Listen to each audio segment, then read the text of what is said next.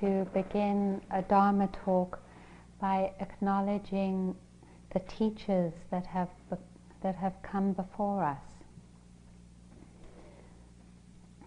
because without them we all wouldn't be here. But this evening I wanted to honor my two co-teachers here. I feel tremendous appreciation for the ongoing support and friendship, for the Dharma challenges,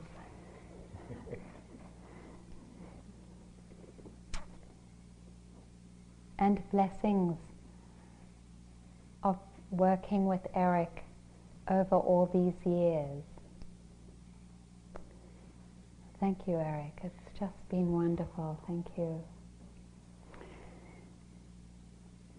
And also a tremendous appreciation for Carol for stepping into a partnership that has already existed for so many years and being so graceful about it, for our growing friendship. Thank you. We are unusual. Really?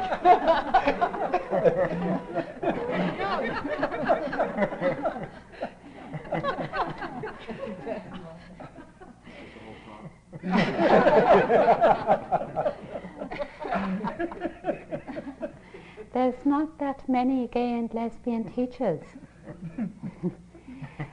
If one of us was sick, there wouldn't be a replacement as there are for other teachers. And we feel this keenly, Eric and I, as we struggle to balance our teaching load and know that at this moment there are not very many people we could call on if one of us decided to drop out for some reason.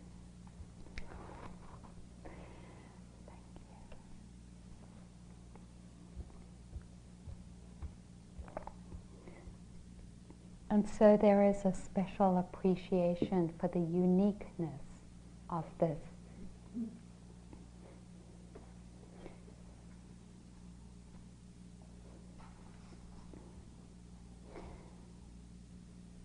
Eric last night started his talk with an example of homophobia.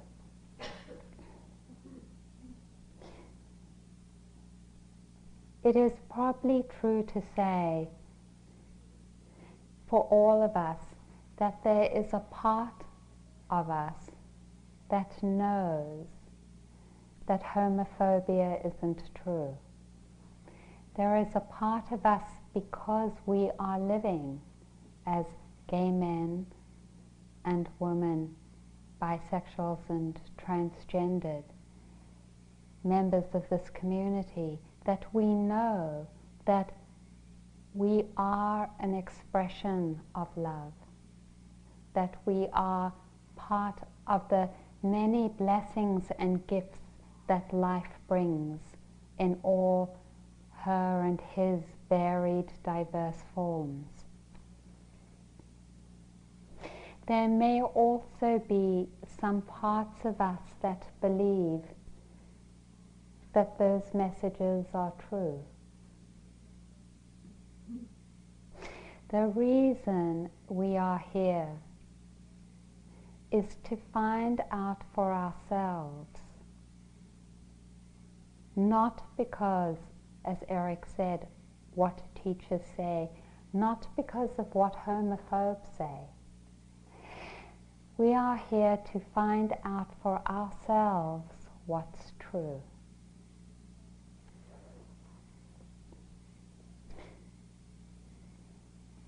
There is nothing more liberating. There is nothing more liberating than that capacity to see for ourselves directly what is true.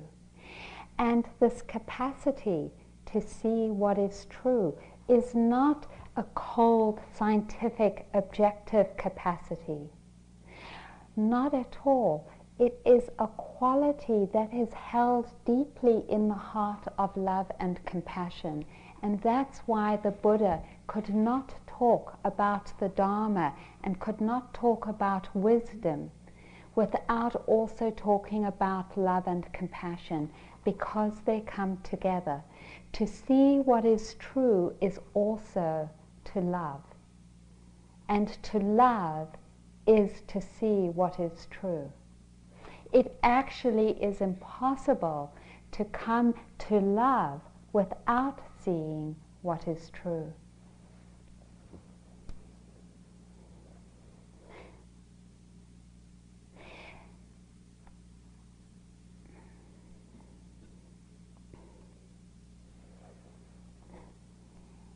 We are born as human beings with the inherent capacity to be deluded. We are born with the capacity to be blind. We are born with the capacity to be greedy, to be hating, to be full of sloth and torpor, restless and doubting. We experience all these things, it's probably true to say, on a daily level. Just this evening, I was sitting down with my dinner and realized that I had not gotten the gravy.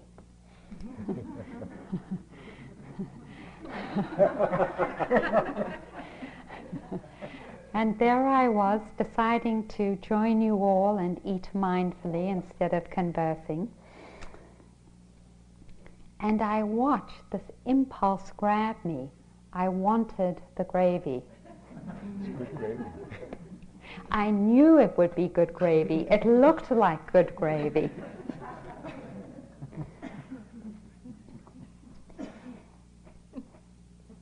And it was very seductive. And it was only from many past experiences of getting up to get the gravy that I knew that in the process of getting up to get what I wanted that was taking me away from my mindfulness, that I would lose the mindfulness, and that it would take all this work to reconnect again. And so I resisted the first impulse, and the second, and the third. Desire. Here's a very special friend who puts it this way. Close eyes, I take a deep breath, I'm beginning my meditation. Rising, falling, falling.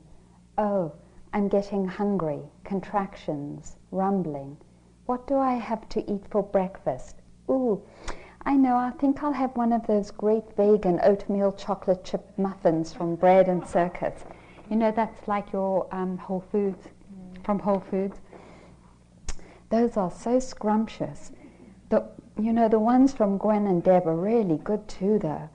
But I shouldn't be eating them because they aren't vegan, and I'm really trying to keep that commitment. I wish they would get some good vegan muffins. But maybe it's not too horrible to have one once in a while. Nobody's perfect. I really like them raspberry mocha ones. Oh, that's right, I'm thinking. Rising, falling, rising. Oh no, here comes the leg pain. Oh God, I hate that. Tension, burning, tightness. Oh right, rising, falling. Oh no, it's getting worse. Why do I have to sit through this pain? What good is it to torture myself? Oh God, I'm such a wimp. Why can't I just watch the sensations? It's just a little pain. Oh, I'll never be any good at this. I can't meditate. I can't sit through this pain. This is nothing. What about all those monks and nuns being tortured by the Chinese in Tibet? What if I get cancer or something horrible? How will I be able to practice then? I can't even sit through a little pain in my legs. Oh my God, this is getting worse.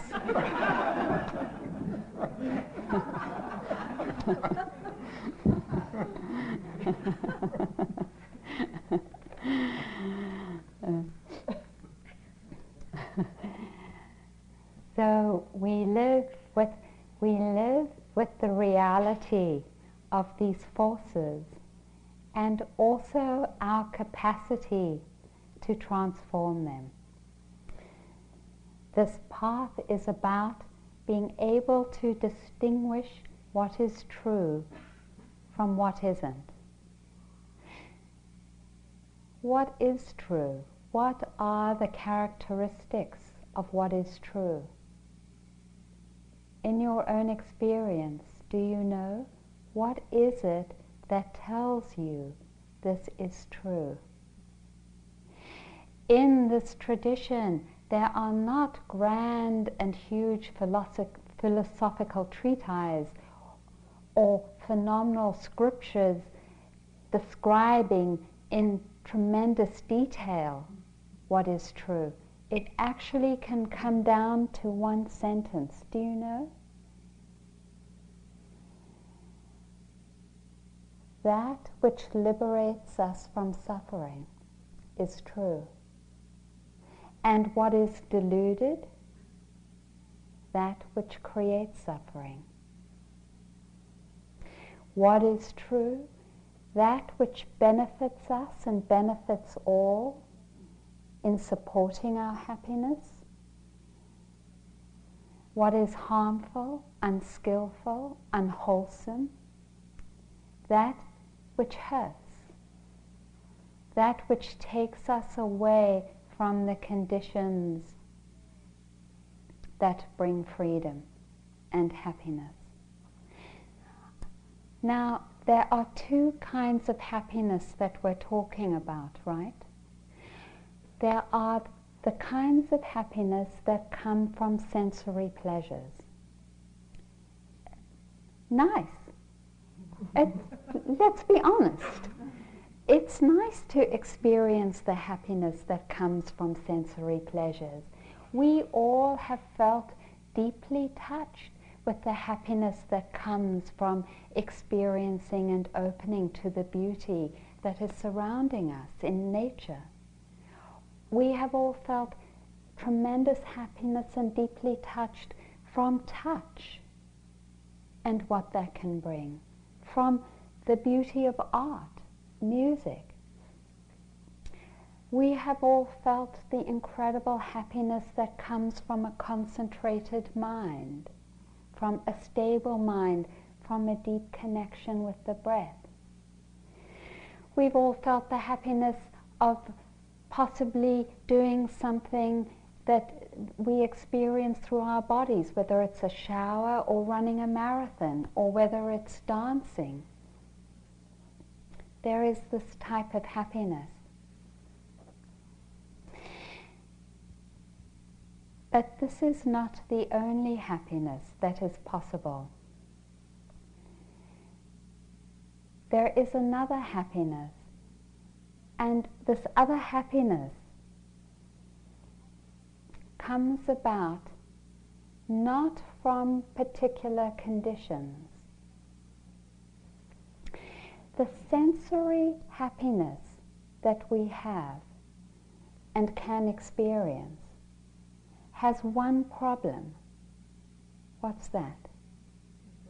Yes, we can't count on it.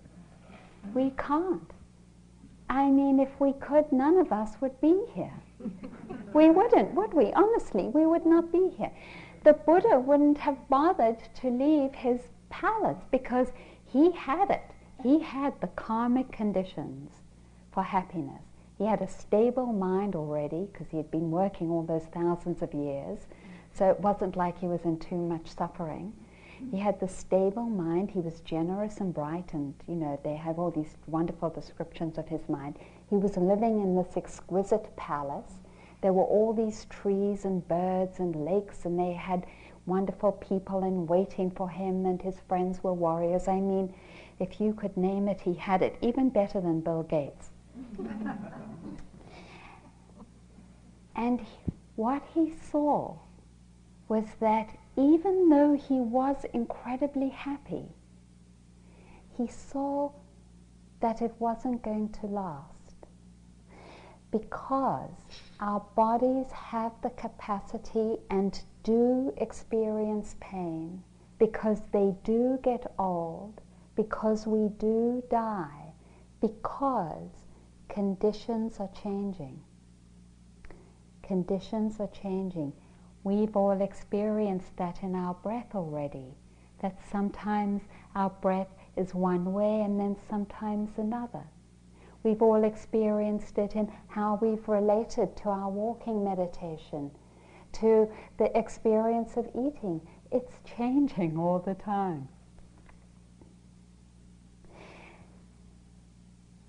It's good news and bad news. Bad news because this isn't the path. Good news because in truly recognizing this as the truth, as an experience that cannot lead to a lasting happiness, we have the choice to direct ourselves to the possibility of building a lasting happiness. This is our possibility. This is our possibility. We can build a lasting happiness, and this lasting happiness is not based on conditions. That's why we started this retreat by saying the point is not your experience, because your experience is conditional and changing. The point is how you build your relationship to the experience. And it is in the relationship to our ongoing experiences that we build this capacity for lasting happiness. Mindfulness and awareness is the key, because awareness helps us to see 5 particular characteristics in particular which screen and take us away from the conditions of lasting happiness. These forces obscure and seduce us away from this possibility. You all know them by heart already, because you're living them.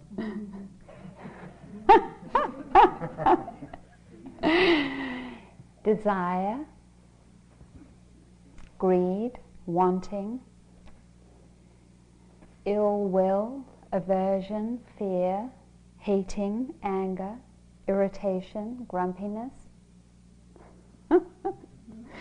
sloth, torpor, heaviness, a lack of energy, drowsiness, restlessness, anxiety, worry, and doubt. These are called the 5 hindrances, or the 5 forces that seduce our minds into thinking that conditional happiness is the way to go. They all have the characteristic, this particular characteristic of seduction. It's like a mirage. They kind of draw us in, and they say, if you just come with me, if you just come with me, I promise you I'll make you feel good. And we believe them. And we might even temporarily feel good. And addiction is just a classic example of this process, you know, of thinking, if I just have one more hit. I did it with cigarettes, you know. I would say to myself in my struggle to let go, I'll just have one more. But each cigarette I had built my addiction to cigarettes. And this is how these particular energies work. The more we buy into them, the more they actually seduce us away from our ability to be free.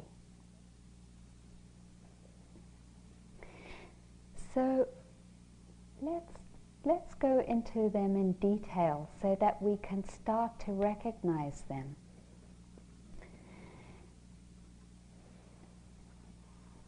Desire has the characteristic of stickiness. It makes our mind stick to the object so that it feels like we have to have whatever we desire.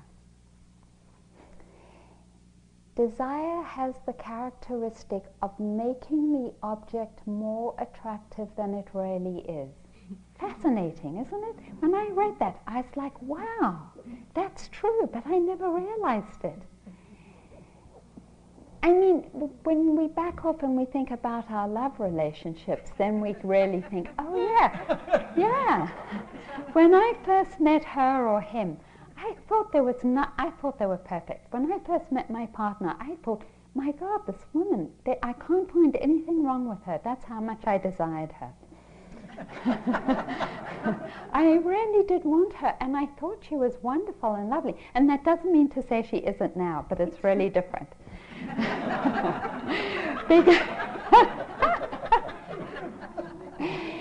Because you really get to see after a while the reality of whatever we desire, which is that everything contains things that aren't perfect or desirable as well as desirable qualities.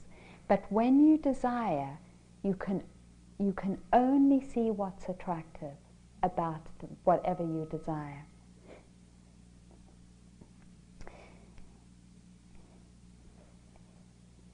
Desire is insatiable, and so the more we feed our desire, the more desire grows.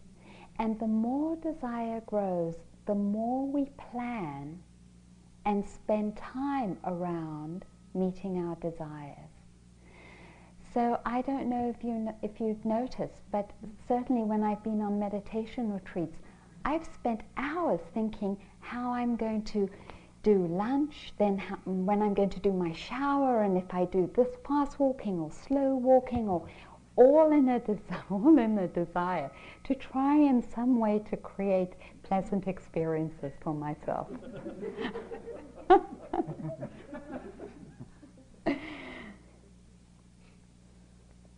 It's great. It's great to see our minds. It's so liberating to see our minds. And it is nothing to be ashamed of. It isn't, because it's just the nature of our untrained minds. This is one of the forces that comes up. One of the beautiful practices working with desire is to try and separate the object we're desiring from the actual experience of desire, and to bring mindfulness to the experience of desire. How does desire feel in my body? And immediately our relationship to desire changes. What is that experience? What's the direct experience of wanting? And can I hold it with mindfulness and with kindness? One of the traditional antidotes to desire, and you might have heard this already, some of you, in the Buddhist texts, is to contemplate the unattractive qualities of the object. So I don't know if any of you have read some of the Buddha's suggestions and that he gave to the monks when they were working with desire for the, members of the opposite sex, although who knows in those times too. But anyway, so the Buddha says, you know, if you're desiring these nuns or some of the women in the lay sangha, think about all the blood and pus in their bodies.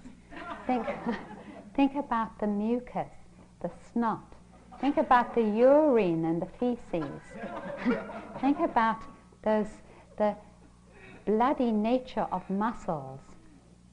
Think about the grisly nature of grizzle. He went into 32 of these characteristics. And he said, check it out, because it really helps you to dissociate yourself from your desire for this being. I have an ongoing desire for chocolate, which some of you know about. And so sometimes I say to myself, you know, if you eat this chocolate, this is what's going to happen. And I think about the unpleasant qualities of it, you know. Sometimes that that I OD on it and it just isn't that pleasant. And I think about that. Thinking about the unattractive qualities associated with what you're desiring. Another is to think about impermanence, that whatever you want and whatever pleasantness you're going to experience from whatever you want, life will guarantee that it'll change. And so is it worth it? Another traditional antidote is concentration. It is said, if you really intentionally and wholeheartedly align your mind to a safe object that you don't desire, the desire falls away because there's no space anymore. There's just the awareness and the focus on the experience of whatever you've chosen to experience. So bringing your mind back with a wholehearted concentration to your breath, for example, and doing it over and over again will counteract desire.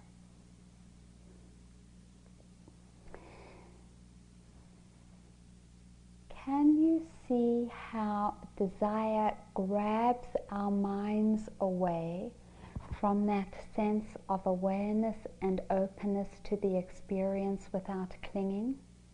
And can you see how it pulls us and catches us and takes us away from the kind of spaciousness and open-heartedness that is at the base of freedom? Can you see that? Does that make sense?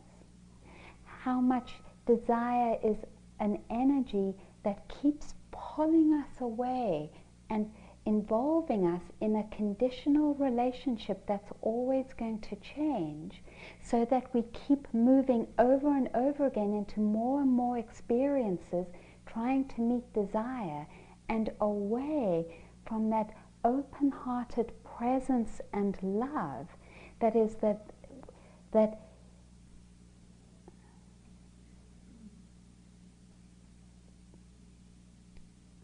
has the capacity to hold all experiences in peace. And that's why the Buddha said mindfulness brings the highest peace. When Eric talked about nirvana last night, he used the word highest peace, because highest peace is the spaciousness that is unaffected by any experience and any changing condition. And mindfulness can bring us there. And that's why we're practicing mindfulness. And so can you see how desire takes you away from that into an involvement and a gripped relationship that has no openness in it? It's like, how do you communicate it? I'm trying.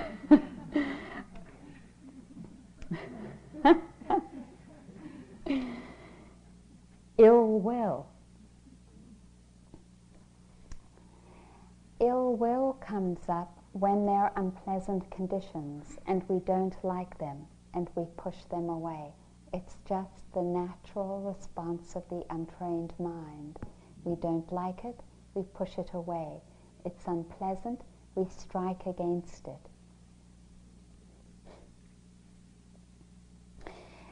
It's a contracted state, ill will, just like desire. It's actually the opposite of desire. And instead of grasping for something, we push it away.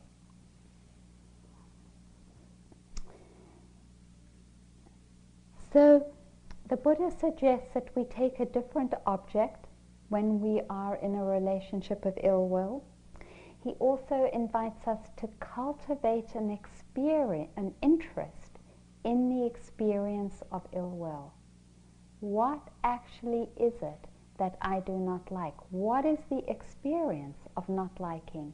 of being angry, of being depressed, of being scared, all of these aversions of ill will. What's the actual experience of it? Can I see it, and can I be interested in it? Because interest is a direct antidote to ill will. Interesting. Another traditional antidote, and we've been practicing it, is loving kindness. The Buddha said that hatred will never cease through hatred. Hatred can only cease through love.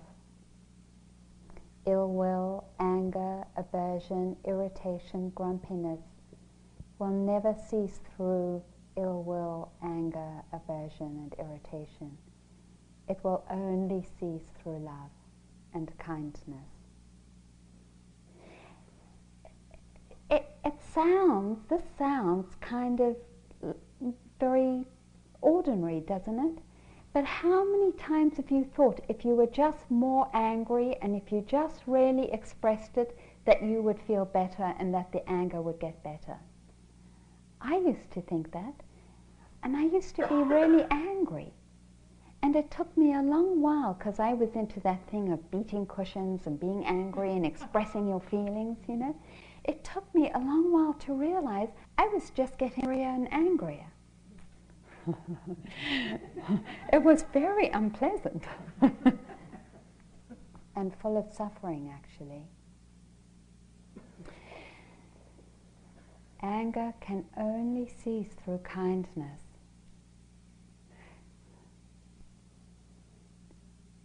This is a radical invitation. This is radical because have you noticed how many times when you're angry, you think you're angry because someone said or did something? You think you're angry because of some situation? And you actually might feel a victim to the anger? Isn't that something that comes hand in hand with anger? Any situation where we feel anger, we often also feel a victim. In feeling a victim, we also blame.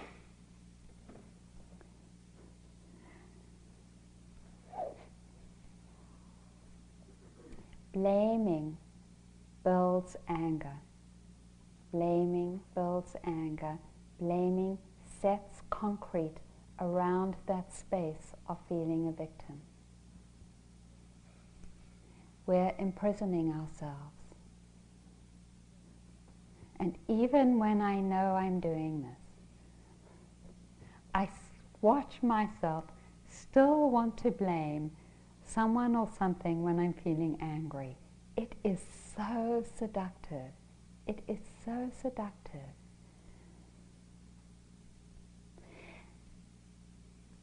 The path of freedom and liberation asks us over and over again to drop down from the storyline and to actually come into connection with our experience as it's happening, to find out how it is for us in this moment of anger.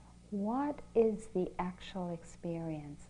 Are there any associated feelings underneath the anger that we're not feeling? The moment we're able to bring our capacity to be kind and to be aware and to hold the experience, we are immediately creating a path of empowerment.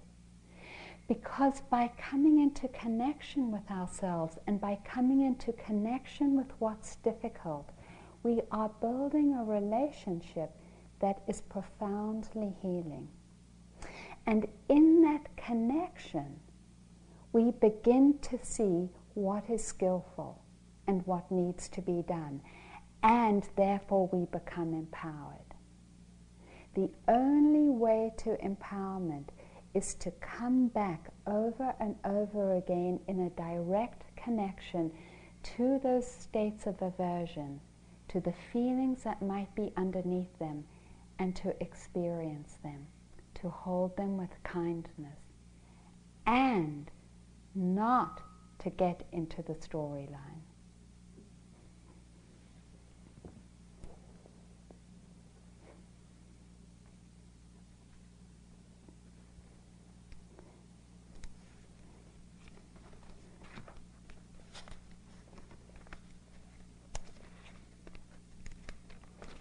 This is a beautiful Rumi poem,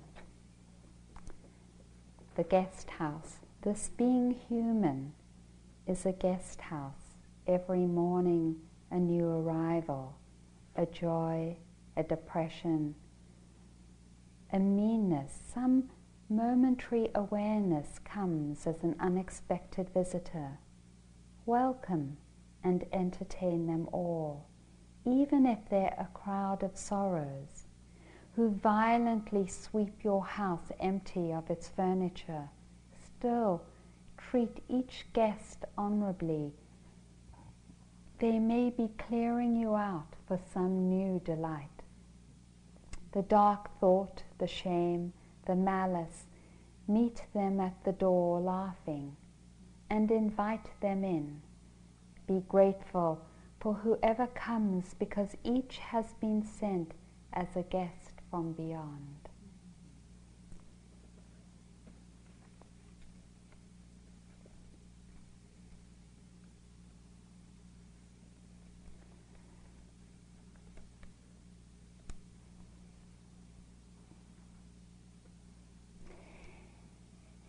You know,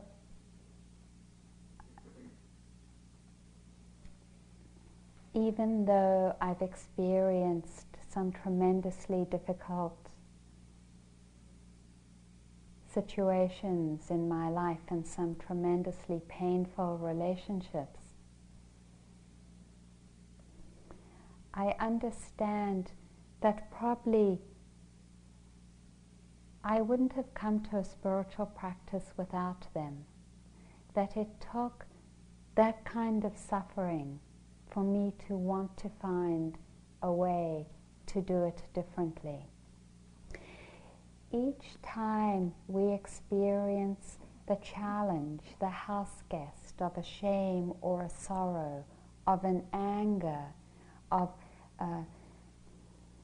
desire, it actually can become the invitation to stimulate and to strengthen and to inspire us to a deeper spiritual practice. In this way, they become divine messengers. Without developing the strength to hold them, we wouldn't have strength. Without trying to stretch our hearts around something that feels impossible to open to, our hearts wouldn't be very wide. Without the deep sorrows and tears, we wouldn't understand and empathize with those who grieve as well. Each of the challenges that we face are challenges that are also gifts that empower and strengthen us on this path of opening our hearts and minds. It takes tremendous patience because it isn't easy. It's really difficult, isn't it? Sometimes we want to be kind, sometimes we want to be outside of the grips of desire, and it seems impossible. But the spiritual practice doesn't demand immediacy. It doesn't insist that we be a certain way. It just asks us to see if it's possible to hold these experiences without building them. And that is possible. The difference between insight on this path and not is beginning to see that by not believing these energies, by not building them and feeding them, we are building our freedom. That's the path. It doesn't insist we don't have them. It doesn't even insist that we be kind to them. But it says it's possible not to build them and feed them.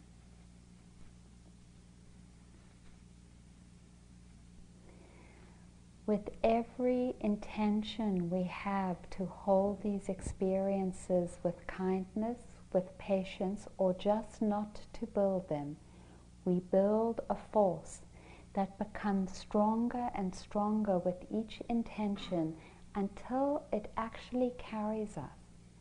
It's incredible. I know that some of you have been here on this retreat, not this particular retreat, but one of the GLBT retreats, when Eric has talked about being in tremendous pain. And I know some of you have when I have as well. And you've also seen that force that's carried us. That even when we've been working with the deepest struggles, we have been carried. And sometimes it feels like a marvel to me, these last few days working with such intense dissociation, and at the same time feeling in some way, not that it isn't incredibly difficult and uncomfortable, but knowing that I am being carried. And it isn't because I'm doing anything, but because the force of all those moments of intention and mindfulness and kindness and just not building carry one more and more and more. And then in some way our greatest suffering becomes graceful.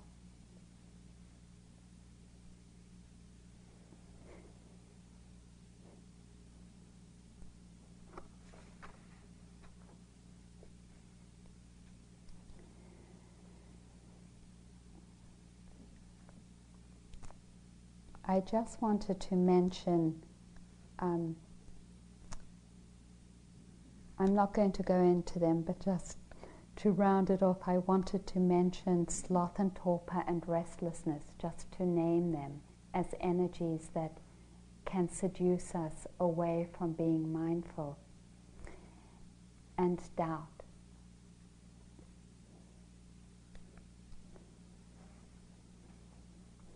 Derek White says, enough.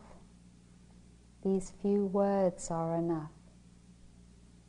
If not these words, this breath. If not this breath, this sitting here, this opening to the life we have refused again and again until now, until now.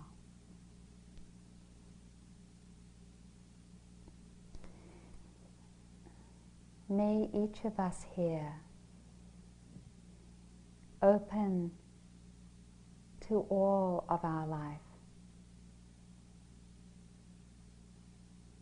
May we be able to see clearly that which brings us suffering and that which brings us freedom. In this way, may we come to rest in the beauty of our hearts, of loving kindness and wisdom.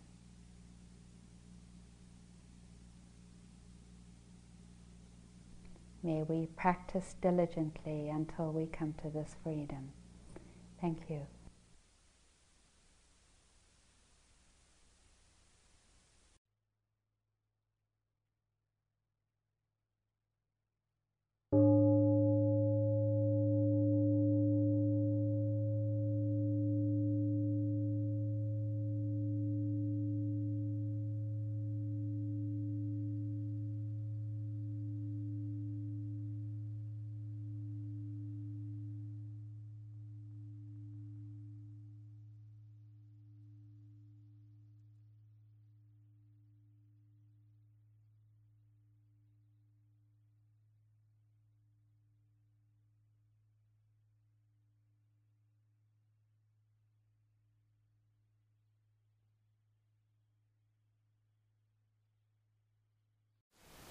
Thank you for listening. To learn how you can support the teachers and Dharma Seed, please visit dharmaseed.org/donate.